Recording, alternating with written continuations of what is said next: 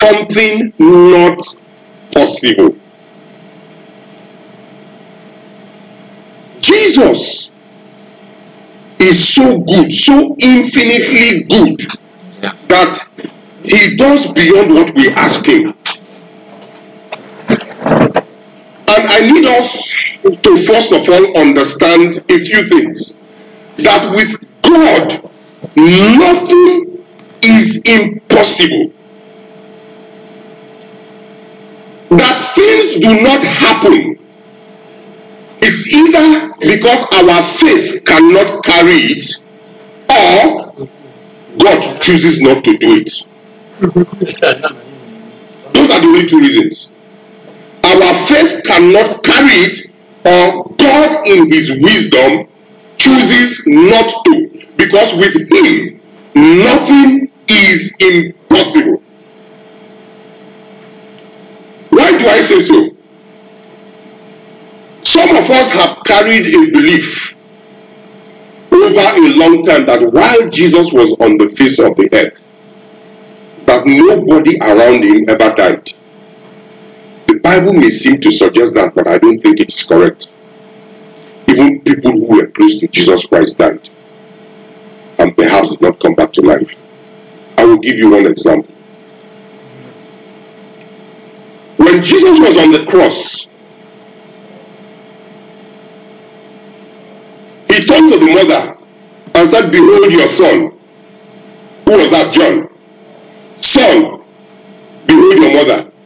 And the Bible says from that day, John took Mary into his home and nursed her as his own mother. And the question I want to ask, where was Joseph?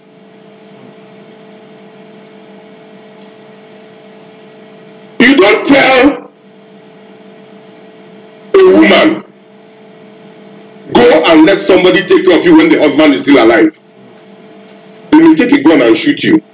What is the meaning of that? So it suggests that Joseph was dead at that time. Why did Jesus not raise him up from the dead? Because God wanted it to be so. Not because he could not. Because scripture upon scripture we see that anyone that Jesus set his eyes on, whatever was considered by men as irreversible, Jesus was able to reverse it. Am I making sense this morning? So for only two reasons, either your faith cannot carry it, or God in his wisdom chooses not to. Am I making sense? Now in the natural world, things are considered impossible if it runs contrary to tradition, if it runs contrary to experience, all known experience, if it runs contrary, at least today, to science, it is considered impossible. Now, if you are confronted with something and your experience tells you that from the time I was born to now, I have never seen something like this happen in this way, your experience tells you that that thing is impossible. True or false? Or the tradition of men have made it impossible, or science has declared it impossible. For example, death for the natural man is final and irreversible. I'm not talking for us Christians, even for us Christians. Some of us do not really believe when we are faced or confronted with death, either for ourselves or our loved ones, that death is irreversible. So for the natural man, death is final and irreversible.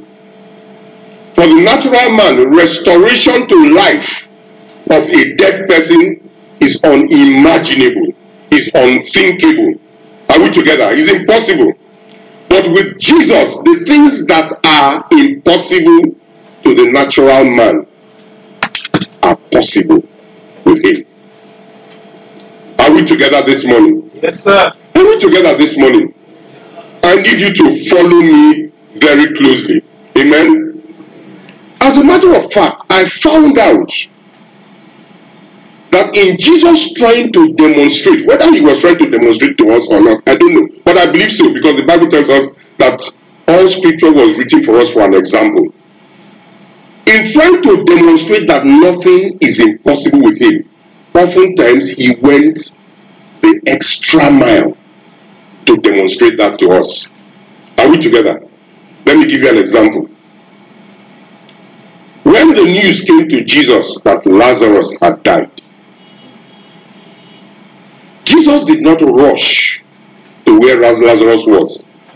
He waited 4 extra days, so that if there is any confusion as to whether he was dead or not, that confusion should be settled. 4 extra days, that even his siblings, when he arrived, when he showed up, said to him, his body should be stinking by now.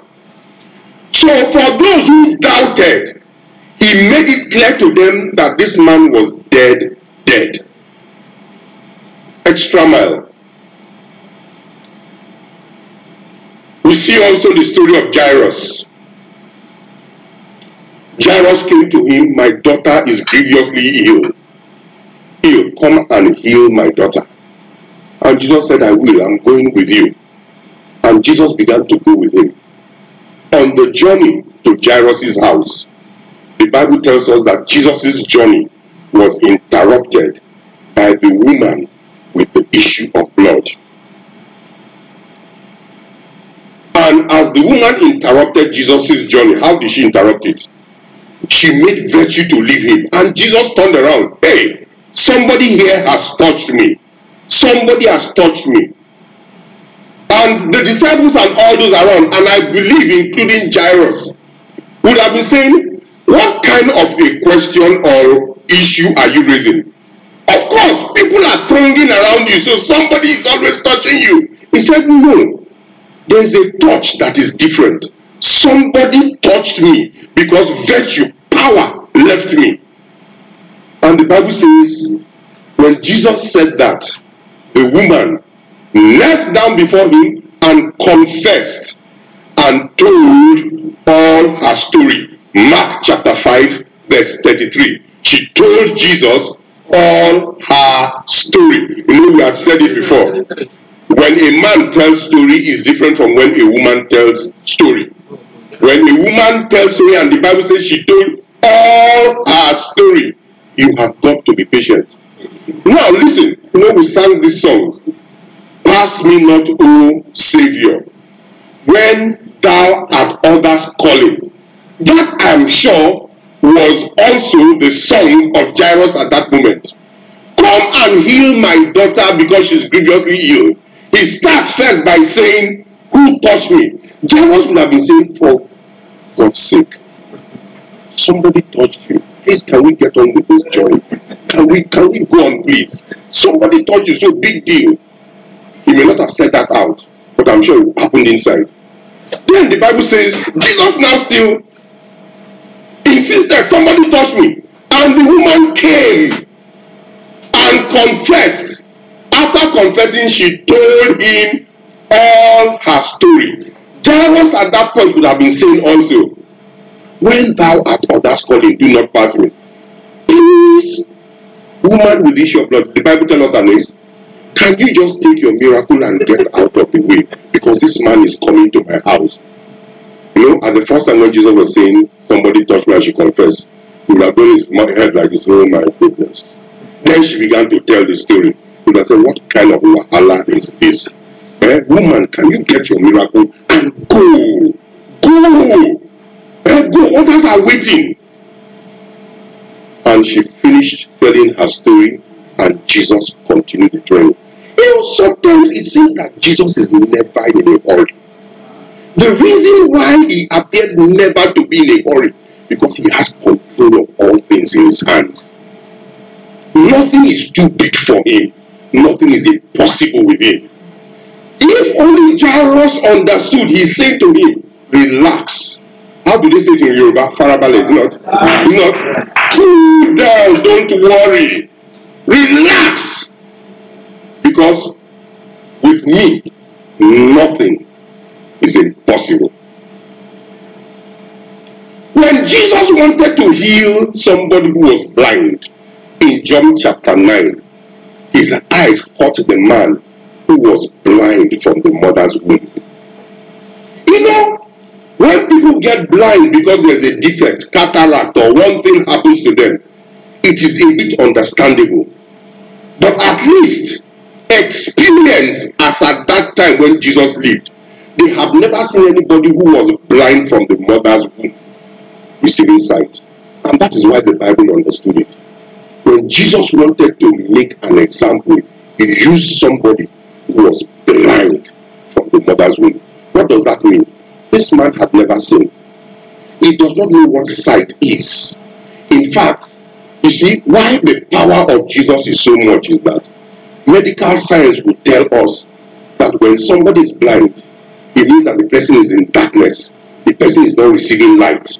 So for somebody who was blind from the mother's womb, had never experienced light, how was the process of transformation organized? How was it done?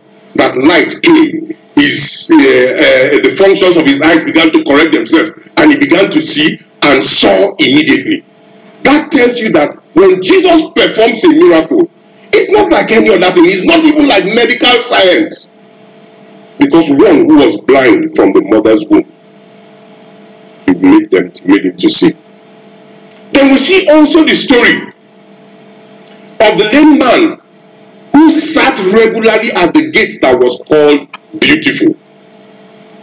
He was lame not because he suffered from polio, but the Bible tells us that he was lame from the mother's womb. Again, whenever the Bible talks about people who have a challenge from birth, it's trying to point to us the impossibility of their situation, the irreversibility of their situation. But guess what? This time around, it was not Jesus that performed the miracle on the lame man. It was Jesus performing it through men like you and me. That was taking it what? To the next level. Whether Jesus does it himself or he does it through men, his power is not diminished. One would have thought, okay, while Jesus dealt with issues from birth, men can deal with issues and challenges that arose in life. But no, he didn't do that way. He said, if I can do it, you can do the same, and perhaps even much more. Are we together? And that is what I'm here to tell you this morning. The same Jesus who raised Lazarus from the dead, the same Jesus who raised Jairus' daughter from the dead, the same Jesus who restored the sight of the blind man from the mother's womb, the same Jesus who walked in the life of Peter to raise the lame man from birth who was sitting at the beautiful gate, the same Jesus is here today. And how do I know that? The Bible says, where two or three are gathered in my name, I am there. If Jesus did those things and walked through Peter, did the same thing without any sign that his power had diminished, the word of God also assures us that it is Jesus the same yesterday, today, and tomorrow. Is somebody listening to me? Yes, sir. Is somebody hearing me? Yes, sir. Has the enemy brought about death or destruction in any area of your life? If Jesus walks by belief and by faith, I think it will do you good to believe that Jesus is here with you. Whatever it is, that if Jesus were to physically walk through this door and stand here and raise his hands and say, is there anyone sick here? Come forward. I want to touch you.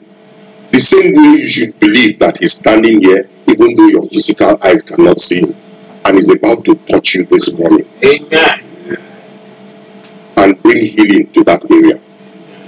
And that is why I ask, is there any area of your life where the devil has brought about death or brought about destruction?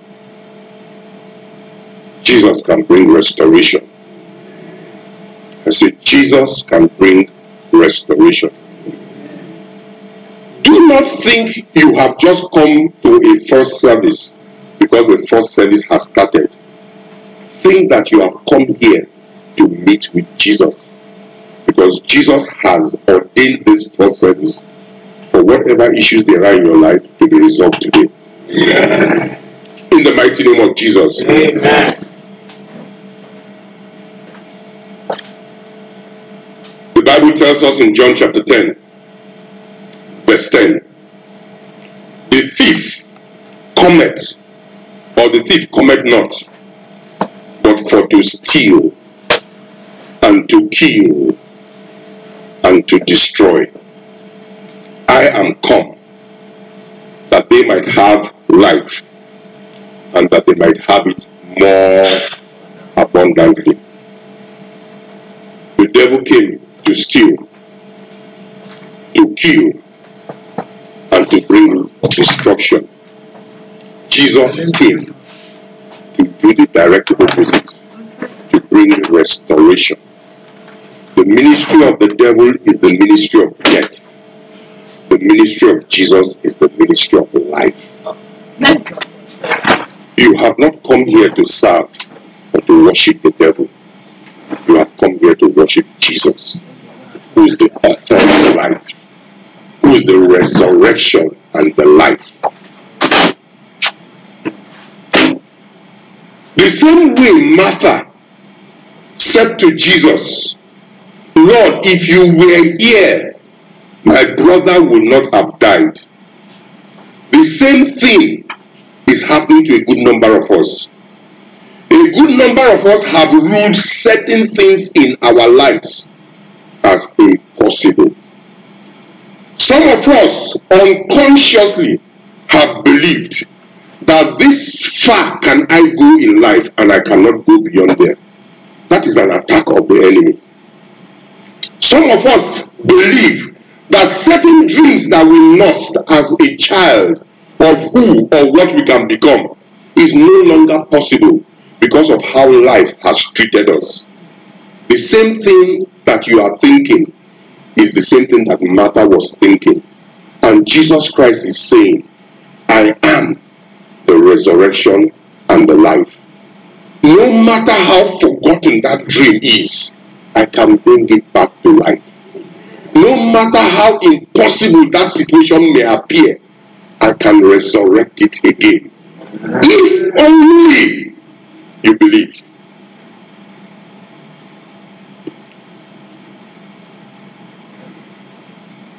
And guess what? Jesus just doesn't restore you to status quo. He restores you above status quo. And that is why the Bible says, he gives life and he does not only give it, he gives it what? More abundantly. The story of Jairus tells us that while he was waiting for Jesus to attend to him, while he was singing that song, pass me not, O Savior, hear my humble cry. When you are calling on others, don't forget me. While he was singing that song, he did not know that what Jesus was going to do in his family will be beyond what he's asking for. He came to ask Jesus for healing. Jesus did not only bring healing, he brought what? Resurrection. And that is why I'm here, to encourage any one of us who is here, who had a dream at some point in time in your life that I'm going to be a businessman or a businesswoman, but you are today locked up in a job. that you are not happy about, going from morning to evening and earning stipends. I'm here to talk to somebody who feels that his or her marriage is hopeless. We have sought counseling. We have met people. I have prayed, but things have not changed in my marriage. The only direction that this marriage is heading to is towards the rock. I'm here to tell you that Jesus is able to bring restoration. I'm here speaking to somebody who might be saying, this sickness in my body, I have spent so much seeing doctors, but nothing has changed and nothing has happened. Yes, you may have spent so much time seeing doctors, but the only doctor you have not spent time consulting is Dr. Jesus. And he's here saying to you, I can bring restoration. Nothing is impossible with me because I am the resurrection and I am the life. What a wonderful God we have. What a powerful God we have. What a gracious God we have. What a kind God we have. The God that has the solution to all of our challenges in his hands. When you have a challenge and you go to him, he does not go to consult. He deals with it himself. And that God is present with us this morning. I want us to rise to our feet. I want us to rise to our feet. And this morning, whatever it is that challenge in your life, whatever it is that is standing as an obstacle to you and your freedom, whatever it is that is depleting your joy, that is not allowing your joy to flow over, I want you to lift it up to God this morning and say, Father, destroy that power of death operating in my life. Mention that area of your life to God. Father, by your power, destroy the power of death operating in my business, operating in my body, operating in the lives of my children, operating, oh God, in my ministry. Destroy, oh God, that power of death operating in my marriage in the name of Jesus. Father, destroy it. Your word declares that by reason of the anointing, every yoke shall be destroyed. Every yoke upon my life, I command them destroyed this morning in the name of Jesus. In the name of Jesus. You are the God with whom nothing is impossible. Father, every impossible situation in my life, I command a reversal in the name of Jesus. I command a reversal in the mighty name of Jesus. Remakusandekete, rekete lakuta librande, ramando kotorobo shendekete. Every impossibility in my life, today I speak a reversal to you. Turn around in the name of Jesus. Receive life and receive restoration in the name of Jesus. Rekete yakuta librande, mando sondorobo shende, ikalibrande kete lebrogodo, mando kondo koto lebrogodo, mako sende kete lebrogodo, shekete lebronde kete lebrogodo, mako sende kete. I receive victory. I receive victory. Mako shendekete. Mako sendekete. In Jesus' mighty name we pray. Amen. We are going to say, by faith. By faith.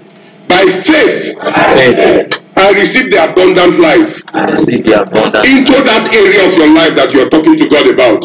By faith, I receive the abundant life over my dead dreams. Over the dreams that were dead in my life, I receive the abundant life in the name of Jesus. By faith, I receive the abundant life.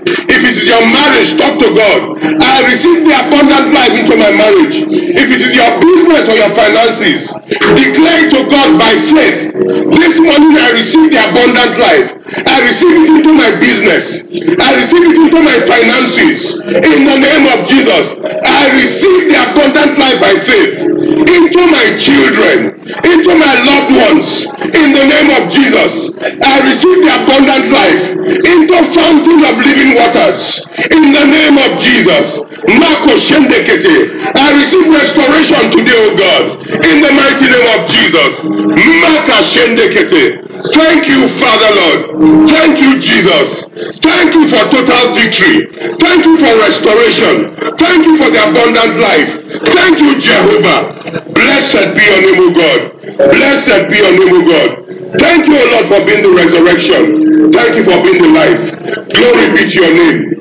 In Jesus' mighty name, we have prayed. If you are here and you do not know Jesus as your Lord and Savior, can you just wave your hand at me?